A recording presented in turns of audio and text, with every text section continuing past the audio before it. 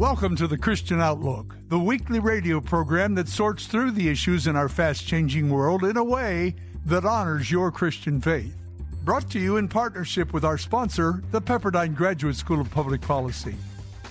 This week, we'll look at the challenges in higher education. Rather than college administrators, presidents, and faculty doing what's right and telling their students to grow up, they're actually coddling them. That's why the American public doesn't have any confidence in the ivory tower anymore. And proactive efforts to renew love and trust and affection in the parent-child relationship. God has granted us more influence on our kids, but we're unwittingly frittering that influence away. Plus, Pastor John MacArthur on his church's efforts to stand up for the essential nature of the church. We fight every battle for the truth, for the purity of the church. That's worth defending for the sake of people's eternal souls. We have all this and more. I'm Don Crow, coming to you from my home station of WAVA in Washington, D.C. You can catch my program each day through our live stream at WAVA.com and also through the TuneIn radio app. Take a moment to follow the Christian Outlook on Twitter at TC Outlook. That's TC Outlook. Thanks for joining us. We'll begin with the issue of higher education. So many of the destructive intellectual trends that we see today are rooted in ideas that dominate today's public universities. But our private Christian universities have, in far too many cases, capitulated as well. Or at least they have made compromises that are going to be very difficult to correct. Everett Piper was one of the earlier private school leaders to assertively push back. The previous president of Oklahoma Wesleyan was a guest on my program. You also say that your concern was that the ivory tower was becoming the Tower of Babel almost overnight.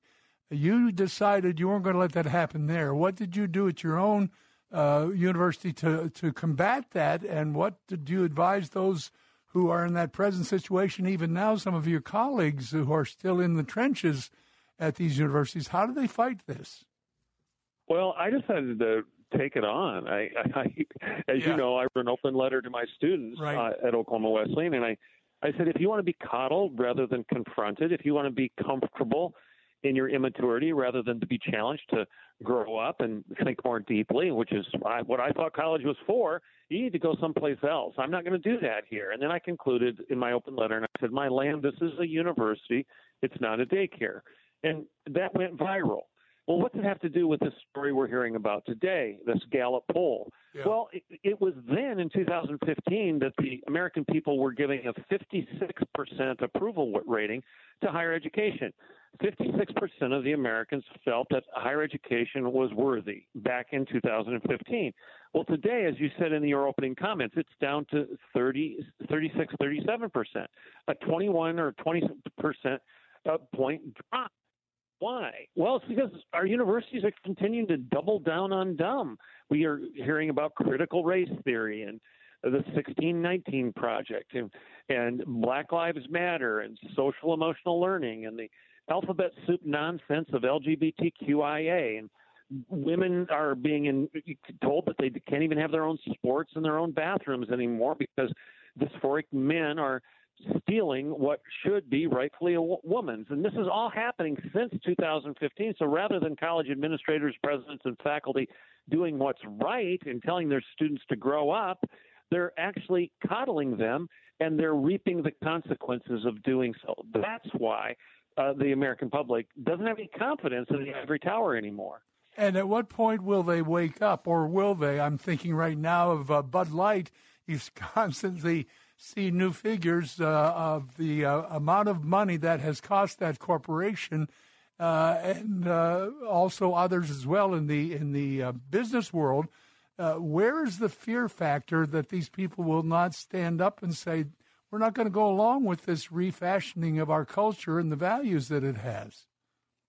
You know, it's a great question. How bad does it have to get? Yeah. I mean, it's down to 36% of the American people saying that they believe in higher education right now.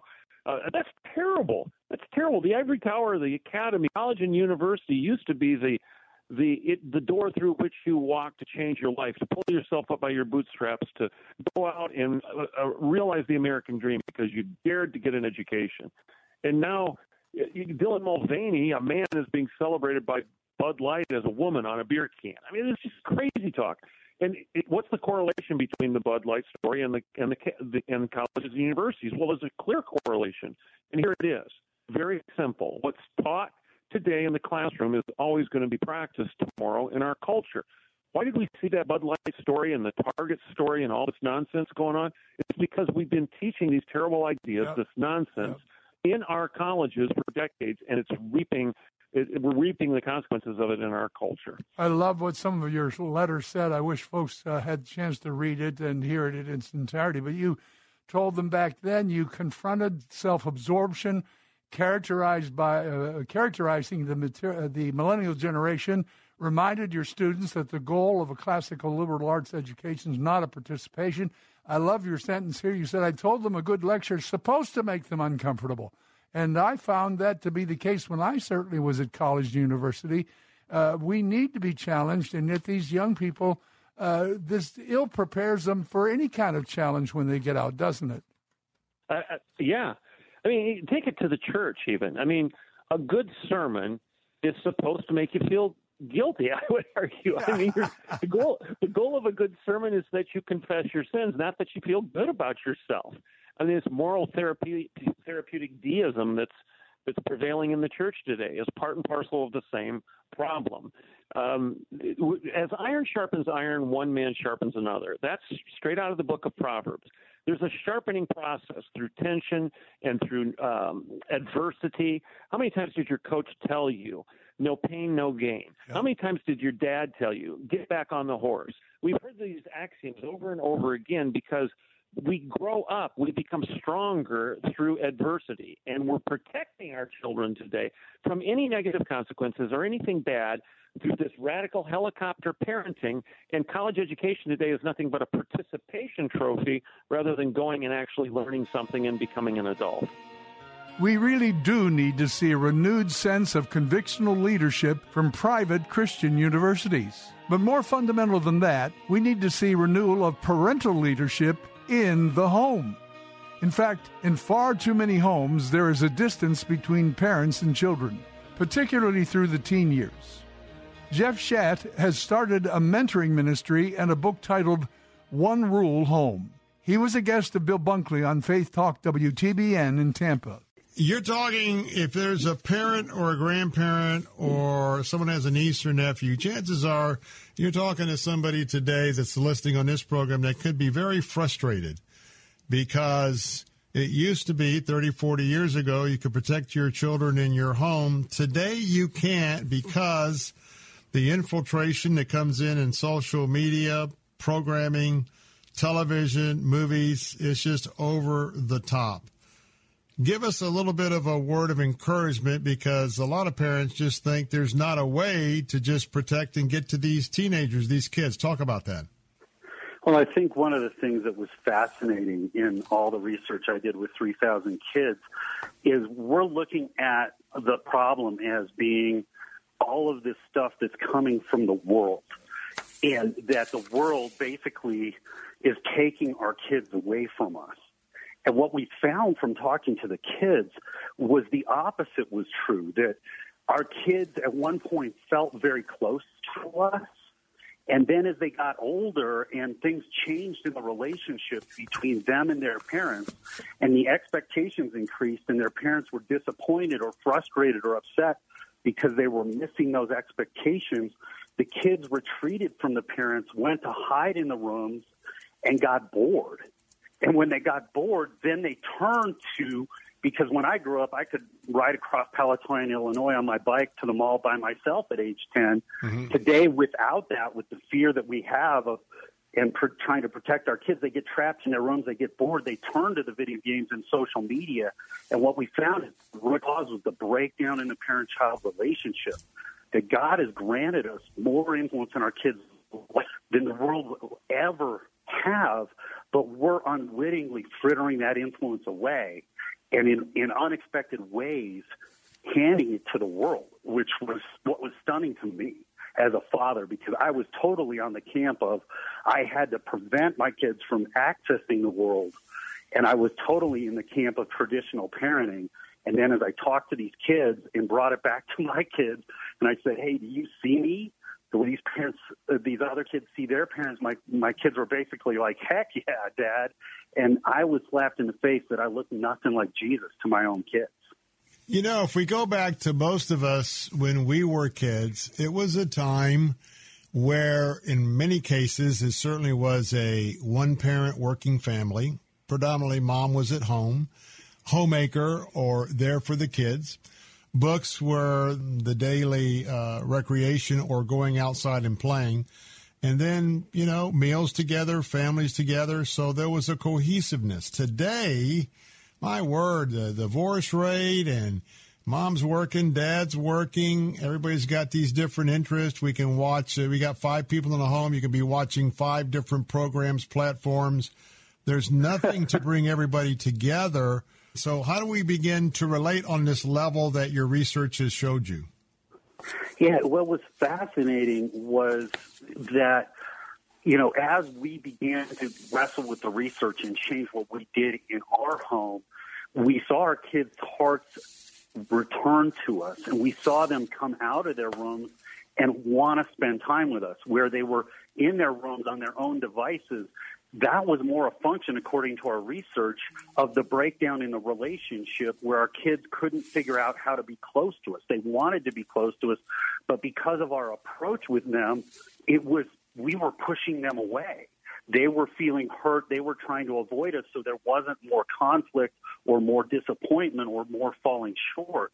And so when we began to change that dynamic and approach issues the way Jesus did, and they felt that safety with us again, they self-selected, came out of their rooms, off their devices, and started doing things with us as a family again.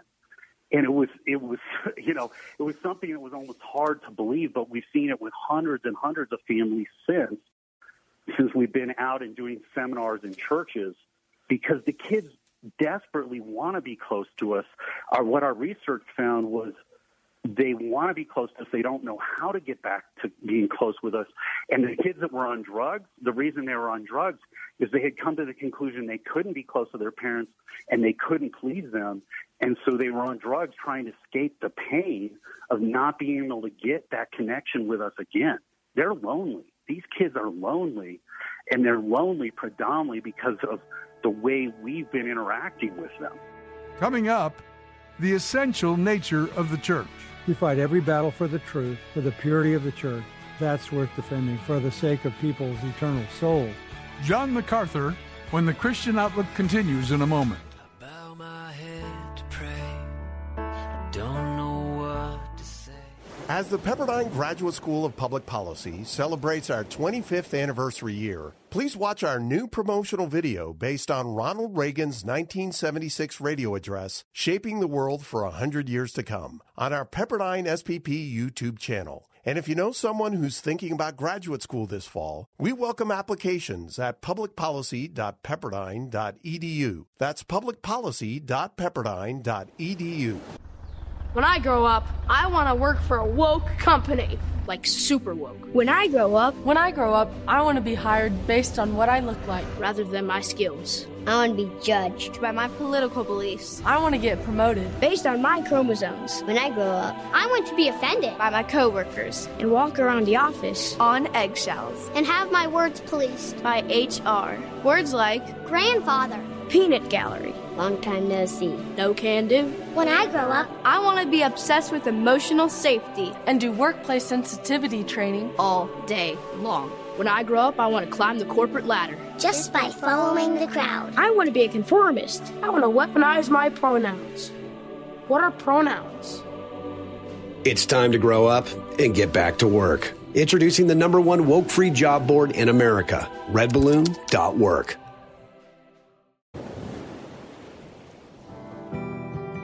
Welcome back to the Christian Outlook. I'm Don Crow.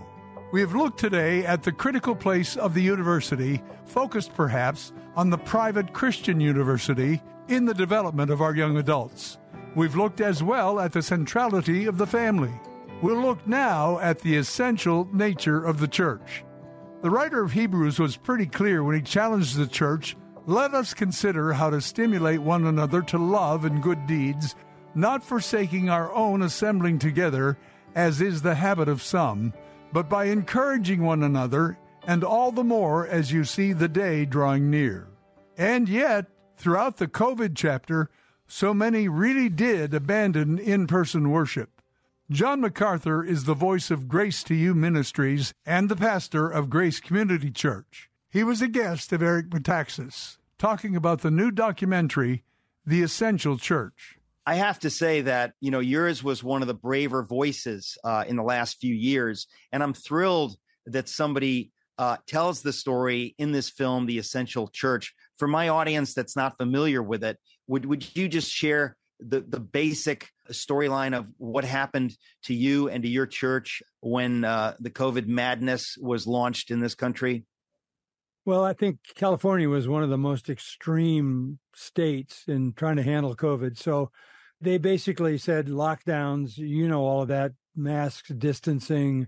And this then hit the churches. They shut the churches down while they left the casinos and the marijuana places and some of the strip clubs open because they were essential. And it was at the same time that the BLM riots were happening everywhere, and you could put your mask aside and go to a riot, but you couldn't go to church. So we were hit pretty hard by that, and we thought if there's a real pandemic here and people are going to die, the church needs all the more to be open, because you're cutting off a lifeline where spiritual truth is going to be desperately needed for people who think they're liable to die, and some actually will. So what do we do? Well, for the first few weeks, we just kind of said, well, maybe this is true. Maybe we're all going to perish. But after a few weeks, we knew that wasn't the case. So we decided to open the church.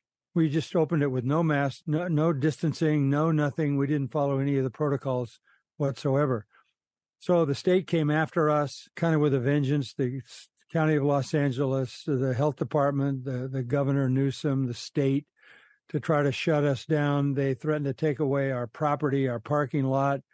They were relentless. They fined me. They were laying out week by week additional prison sentence times. And we decided, look, we've got to react. So we sued them on the basis of a violation of the First Amendment. And that launched this long, drawn-out thing that went on for about a year and a half. They kept postponing and postponing and postponing the hearing 12 times because the judge kept saying, you guys can't deal with the facts of this issue until you climb the mountain of the First Amendment. You've got to deal with the First Amendment. Well, they didn't want to do that. So finally, we demanded, okay, we want a trial. No more hearings. We want a trial. And the first thing we're going to do is depose the county supervisors who are in charge of all this and all the health officials. Okay, we're going to depose the health officials and we're going to make them tell the truth. 24 hours later, they rolled over, gave us everything we wanted, picked up $3.5 million of legal fees. They gave us a permanent injunction that the county and the state can never come against Grace Church again in the future. How did we get that? Because we threatened to depose them and make them tell the truth about COVID. And in order to protect themselves from doing that, they forked over. They wanted to close us. Instead of that, they gave us a permanent opening and paid $3.5 million.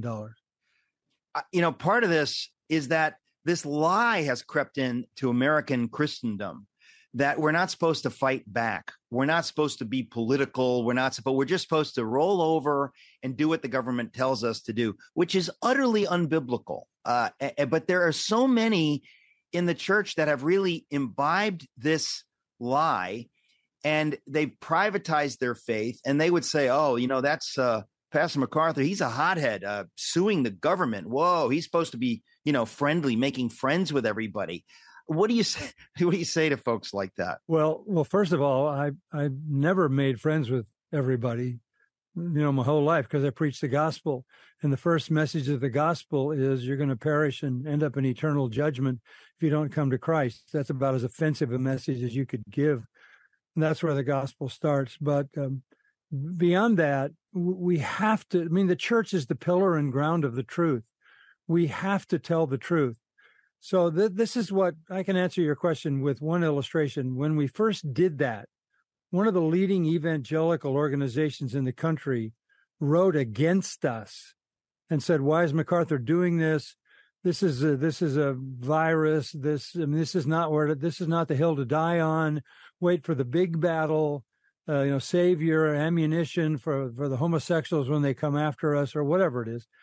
And my answer was, look, people said to me, "How do you decide which battle to fight?" And my answer is, we fight every battle.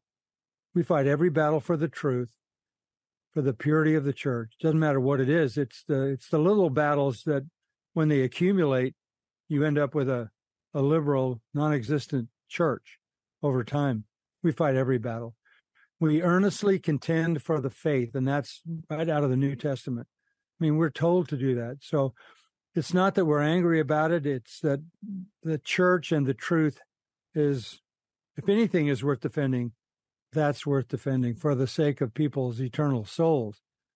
And what do you make of the idea that so many in the church missed it? In other words, they did not stand up the way you did, or Pastor Che Ahn did, or Jack Hibbs, or Rob McCoy. There are a number of folks who understood we need to stand against this, that this is the biblical stand. We need to stand and pay a price if need be. But the majority, it seems to me, in the church did not. And it's a shameful moment in the church. And I guess I wonder if some of them are getting it now. They're waking up. Are they repenting of their inaction? What is your sense of how that happened? I think this goes back to the feminization of the culture, and it ends up with the feminization of the church. You have too many weak men, too many men who have been influenced by the raison d'etre, the current zeitgeist, you might say, of this culture. That men have been, just emasculated, and that shows up in the church. I mean, you've got weak leadership, such weak leadership in the church. I mean, look, if you don't think we have weak leadership, look at the president. I mean, that's the best we can do for the entire nation. This is talk about beta male. I mean, I don't know where that is in the alphabet, but it's far down below that. So there's just a dearth of strong men. The New Testament says, act like men, be strong, be courageous. And it isn't that you do that to protect your own investment or your own ministry. It's you do that because you're standing for God's truth. It's a transcendent cause, but it takes some courage and conviction. The courage is not something you have to muster. If you love the truth, if you believe the truth with all your heart, you end up defending it. Coming up, what is the purpose and meaning of this life? If you take the civilizational moment we're in, obviously the West has as its central dynamic the Jewish and Christian faiths. And yet the West has rejected the faiths that made it.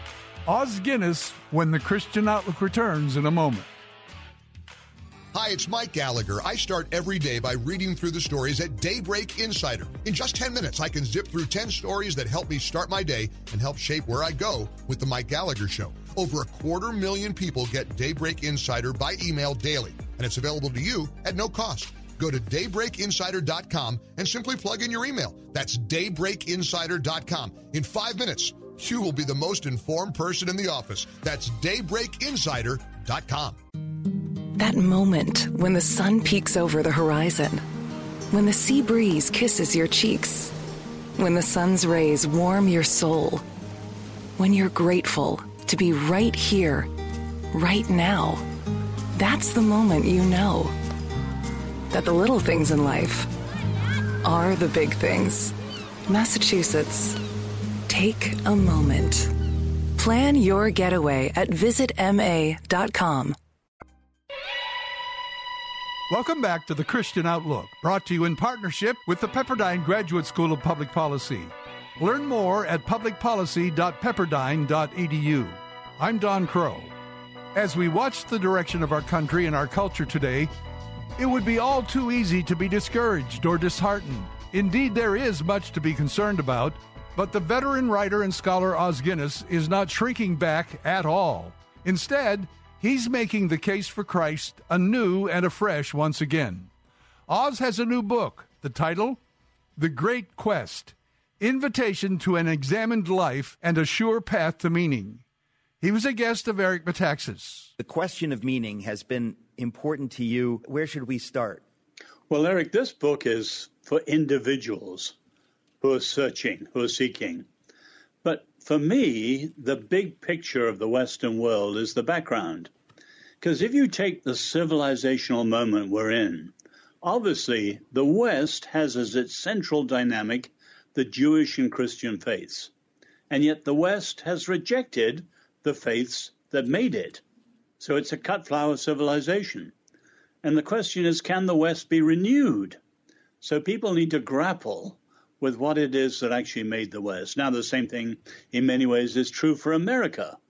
And we see this rising tide of religious nuns, people with receding faith. But obviously, many of them have no idea that the faith they've left was considered true. Now, if it was true, people should believe it even if there's no one but themselves left. If it was false, they should never have believed it, even if everyone else believed it, and so on. So there's an extraordinary cultural dimension to all this, but my purpose is individuals who are seeking. So when you talk about the West, you're talking about Christendom. There's, of course, great irony and tragedy in the idea that the West, unlike any civilization since the beginning of the world, gave us all of the things that we praise, the sanctity of the individual, the idea that racism is a bad thing.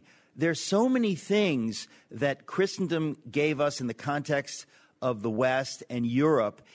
And maybe I can ask you, we can begin, what is it within the West, within Western Christendom, that would lead to people hating the very things that gave them their values?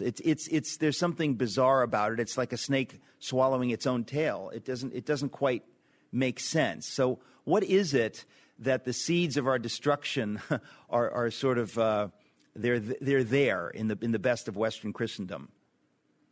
Well, I think the first great rival to the Christian faith was the Enlightenment. And if you look at the aggressive secularism that's grown up since then, there are really three impulses. One, we don't want God. And you can see that particularly in the French Revolution and all the radical movements that have come out of that. In other words, throne and altar, church and state were united, both corrupt, both oppressive, and the revolution threw out both. We don't want God. The second impulse is we don't need God. Modern prosperity through technology and capitalism and so on. We've got so much to live with. Why on earth do we bother to think of why we're living for? And then the third impulse is the more recent one, through DNA and stuff like that. We can replace God. You take Yuval Harari, Homo Deus. Now put those together. You've got a powerful, aggressive secularism which is out to replace the Jewish and Christian faiths as the dynamic of the West. Now, they won't do it because without God, those things collapse in the long run, but they're trying to. Beyond them, and I mentioned that, you've got various radical movements. No, please continue. When you say various radical movements, to what are you referring? Well, when I say secularism, it's not against the West, it's against the Christian faith, but trying to replace the Christian faith in the West. But if you look beyond that, I call them the color waves. You've got a red wave, a rainbow wave, a black wave, and a gold wave. And each of them in many ways is not only anti-Christian, but anti-Western. So the red wave is clearly classical Marxism and then cultural Marxism. The rainbow wave, quite obviously, the LGBT sexual revolution. And the black wave, the term that is used of everything that grew up of a radical Islamism since the Iranian Revolution in 1979. And then the gold wave, the way that so many of our elites are buying actually into ideas that come from the Chinese Communist Party in their attempts to do business with them, and so on. So there are very radical movements around, all of them against the Jewish and the Christian faiths. Coming up, a biblical perspective on what it means to be human. Every single human being has dignity and worth because made in the very image and likeness of God. More with Os Guinness when the Christian Outlook continues in just a moment. Stay with us. As the Pepperdine Graduate School of Public Policy celebrates our 25th anniversary year, please watch our new promotional video based on Ronald Reagan's 1976 radio address, Shaping the World for 100 Years to Come, on our Pepperdine SPP YouTube channel. And if you know someone who's thinking about graduate school this fall, we welcome applications at publicpolicy.pepperdine.edu. That's publicpolicy.pepperdine.edu. We believe in God the Father. We believe in Jesus Christ. Welcome back to the Christian Outlook. I'm Don Crow. What is the meaning and purpose of our life? That is a timeless question people have asked for millennia. Whether consciously or subconsciously, people are searching for meaning. Philosophy seeks to provide an answer. The great religions seek to provide an answer. Christ, through the unfolding narrative of Scripture, offers an answer as well. Let's pick up with Os Guinness and Eric Metaxas talking about the Great Quest.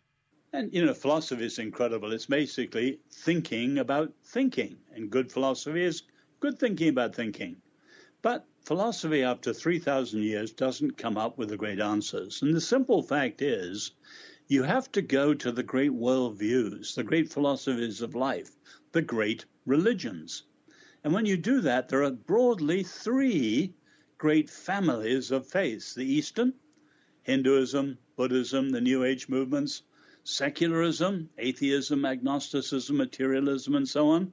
And then, of course, the Abrahamic, supremely in the West, Judaism, and the Christian faith with their notion of an infinite personal God. And depending which of the families of faiths you choose, you get decisively different answers.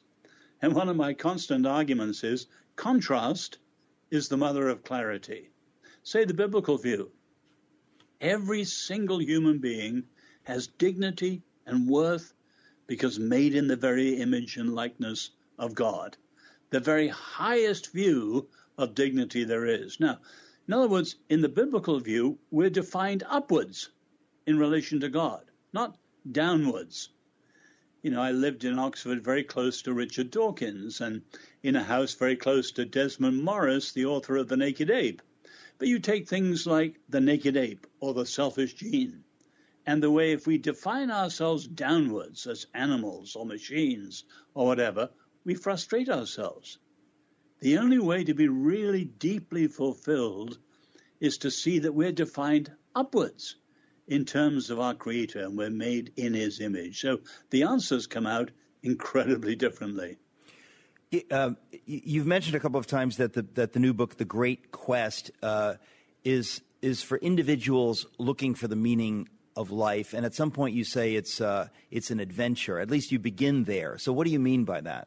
Well, it's not an argument that sets out proofs for the Christian faith.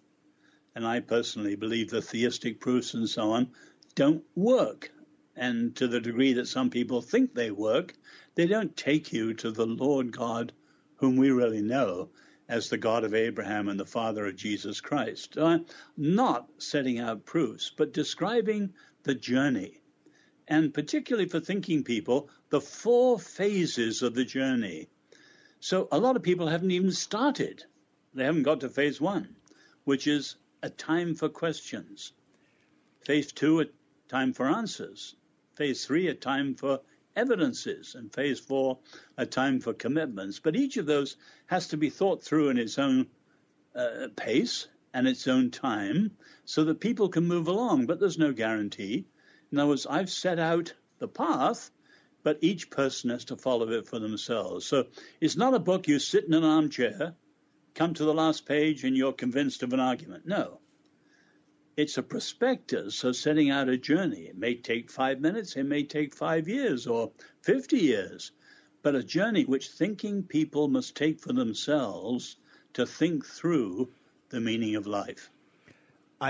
I have the idea that we're living in a society that, because of prosperity and technology, we can be endlessly distracted from thinking about the very things that you say are central. In your experience, what would lead someone to want to be a little bit deliberate about asking these questions? Seasons of life is one thing. And then, as you said, there are crises. But then thirdly, you have what Alexander Solzhenitsyn called the crowbar of events. But my interest is mostly in the last one, which my mentor, you know him too, Peter Berger, calls signals of transcendence. People have experiences which puncture what they used to believe and point them to something which would have to be true if that experience is meaningful. And so to follow it, they set out as seekers. Signals of transcendence. The most famous, of course, in the last century was C.S. Lewis, the atheist who was surprised by joy. But he couldn't explain joy as an atheist. Not happiness, not pleasure, joy. And to find out what it was, he became a seeker, as you know, for more than 10 years. Yeah, it's interesting that Lewis does write about that. I mean, but he was particularly thoughtful, you know, as people go. But it is interesting that he did have in his life what you say Peter Berger calls signals of transcendence, that they sort of hints and clues that began him on a journey, and he was intellectually honest and willing to go on that journey. And that's the question. What is the meaning of life? Is there meaning to life? Many people are not asking that question until something happens. And then suddenly they wonder, what's it all about? And is it possible that it's all about nothing? So I assume you deal with that question as well. Well, I also deal with the way you began this section and why people don't think. In other words, if Socrates is right, the unexamined life is not worth living. Many, you can almost say most people in America are leading lives not worth living. They haven't thought enough and cared enough to start thinking, and that's the tragedy. Well, if someone reaches stage one, a time for questions, life is called into question for them. That's what constitutes the seeker. Stage two, logically, a time for answers. And that's when they look for the big answers that I described earlier, the big families of faiths. And that stage is very comparative. If you choose this one or that one, would it answer my questions? Would it make a difference that I'm looking for?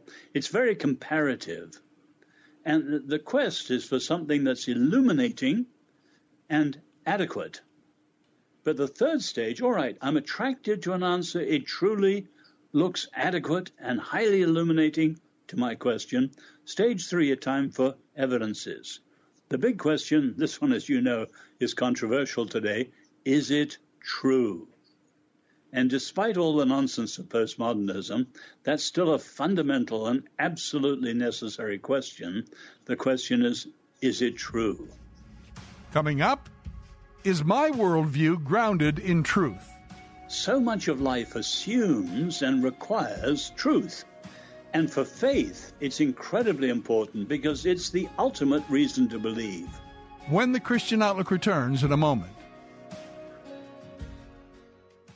Tuning into the baseball game, monitoring the incoming storm, catching your favorite talk show. These are just a few of the reasons more than 80 million Americans depend on AM radio each month.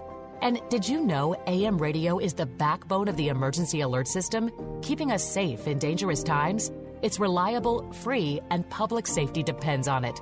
Text AM to 52886 and tell Congress we need AM radio in cars. This message furnished by the National Association of Broadcasters.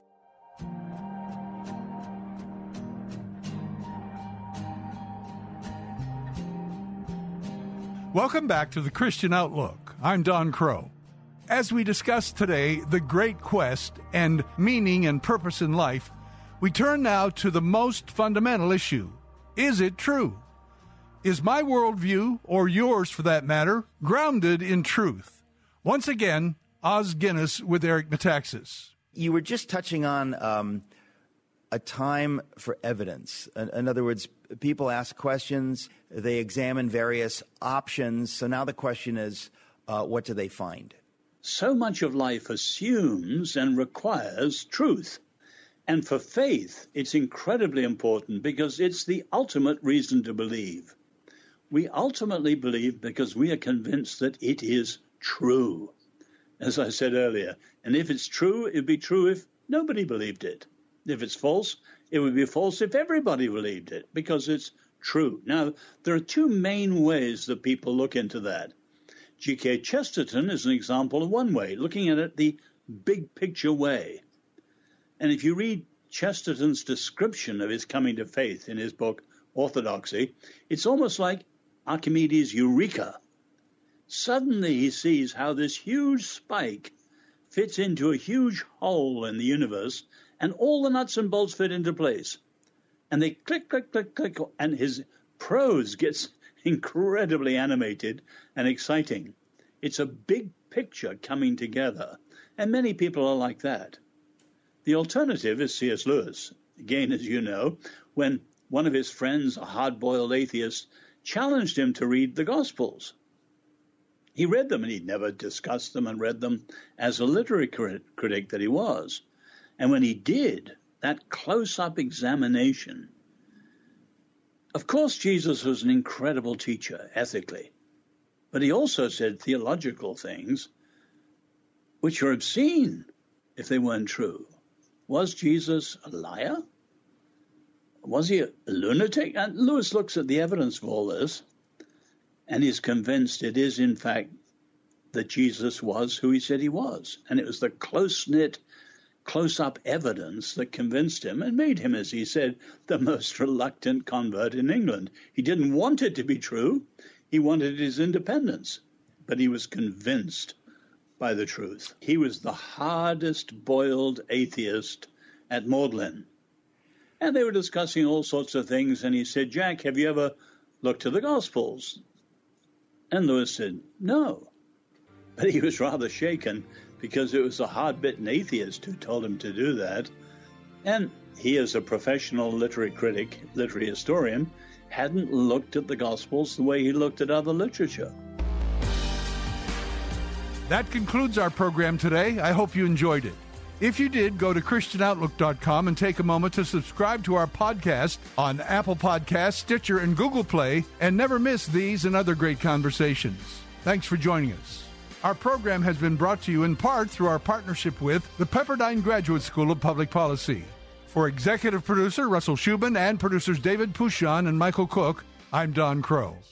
Join us again next time for The Christian Outlook.